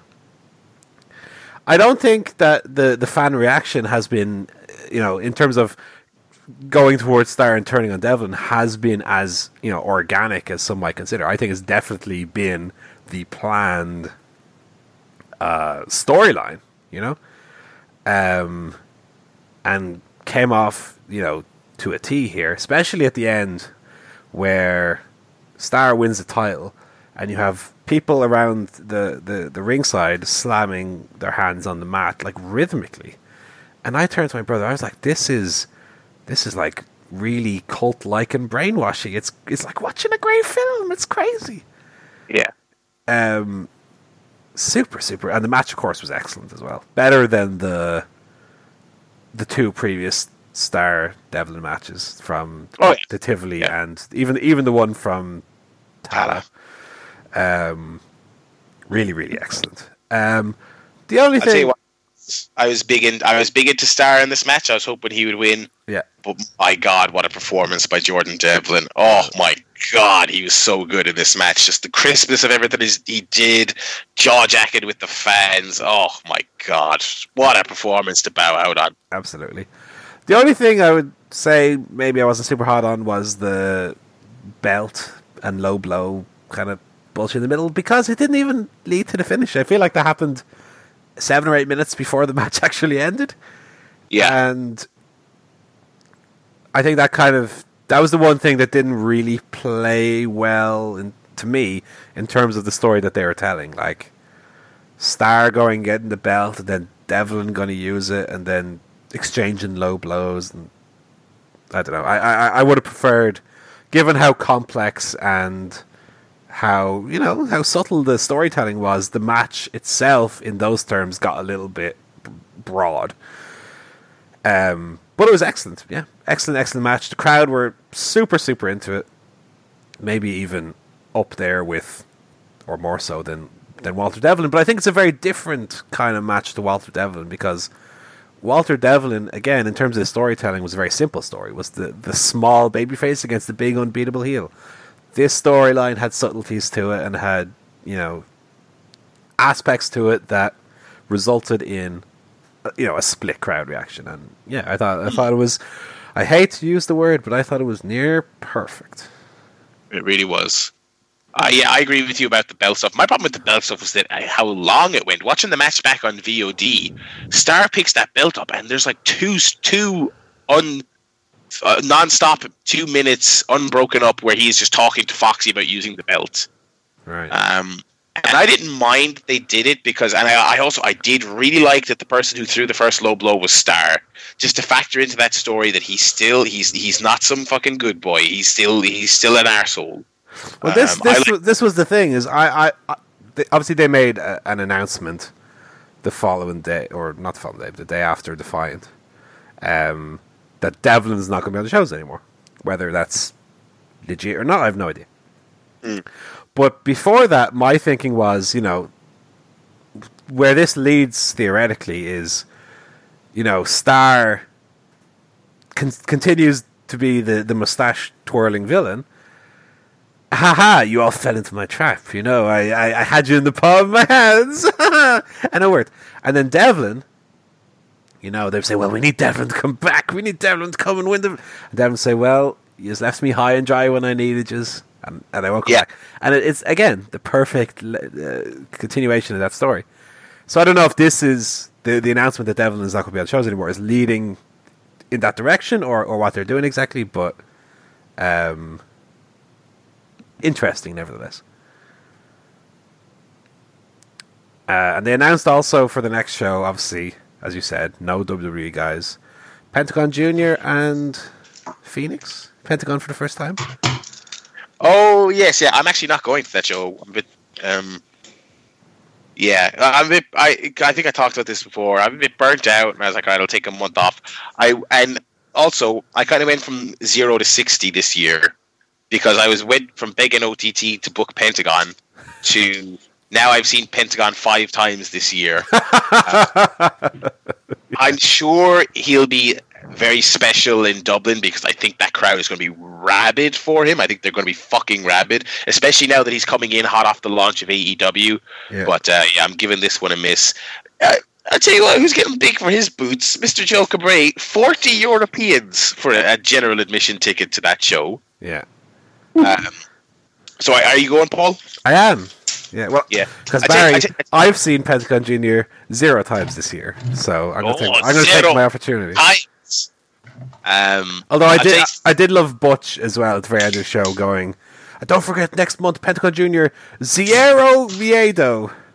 I did want to go, Butch is not zero, that is not a number, it is Zero Miedo. But yeah, so Pentagon, Phoenix, Bestia 666, Speedballer now, and I tell you who's not announced yet, right? Who you might be getting. You might get a little bit of the old Mike Quackenbush on that show. Ooh. Because he's on his retirement tour at the moment, and he's in Fight Club the night before. Very nice. So now I'll tell you what, I'll be raging if that happens. I'll be very raging because he is retiring. Yeah. So that's going to be a once in a lifetime thing. But still, yes, you make that. But yeah, that show sold out, and I'm sure it's going to be a great time back in the old KRFC.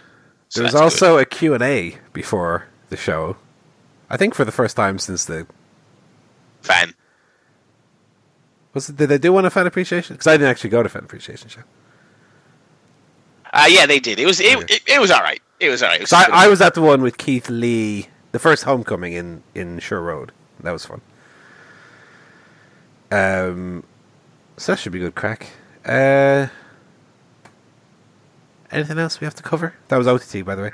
Very good show. I went to Defiant the next day. I won't run down the card, but it was good. Sami Zayn and Raven Creed had another banger. Fair play. It did not have the heat of their first one, but it was really great. Millie McKenzie finally came to OTT. She and Toni Storm had a good match, and then the main event was the Woke Queens against Giselle Shaw and Katie Harvey, which is good again. They immediately set Valkyrie up as for a rematch because she pinned Katie. And Paul, I'm beginning to think that the turnbuckle post in the Ringside Club is cursed, because the very one that Katie Harvey jumped off and broke both her elbows in January, right? Yeah. Giselle Shaw goes up and she does her tornado dive, her spinning dive off the top rope. Very cool. Mm-hmm. She does this dive onto the pile of women and security and all the other stuff, and we all cheer and they're like, good stuff. And then we look at the pile and there's like a pool of blood at the bottom. And while doing her twisting dive, she has kneed Debbie Keitel right in the side of the fucking head. And poor Debbie's face was destroyed in blood. It was really horrible looking. And I mean, that's the thing about being in the Ringside Club. It's so small. Like I'm not sure I've ever seen a wrestler so shook in their life. She looked like she was really rattled by it. Thankfully, it looked like it was just a cut. Like, she posted pictures on her Instagram after the fact. Yeah. It looked like it was just a cut near her eye rather than the actual eye itself being knocked in or injured or anything like that. Yeah. But no more jumping off that post. It was the exact same post as well. It's cursed. So no more of that. But Defiant was a good time as well. So thumbs up. The OTT weekenders are always good. Love the Sunday shows. I like as well that there were no men's matches at Defiant this year. Yes, they actually stuck to that. That was good. Anyway. So there you go. That's your show for this week, folks. That was the show. Thanks very much for listening, everybody. Oh, God, I'm trying to think. Between now and Christmas, folks, I'll just say it right now. It's going to be tough getting a show done. I have 10 million things on. So the boys might be thinking it for us here, or we might be doing Monday shows. But we'll certainly have shows of some capacity coming out soon. So we'll be back next week in some form or fashion with ECOGUFF, the straw review, and all that. So if you want to join in the show, it's twitter.com/chairshotpod, @chairshotpod on Twitter, chairshotpodcast.com if you want to email us. And we'll be back next week. So until then, it's goodbye from me, Barry Murphy. It's goodbye from Joe Towder. Goodbye, everyone.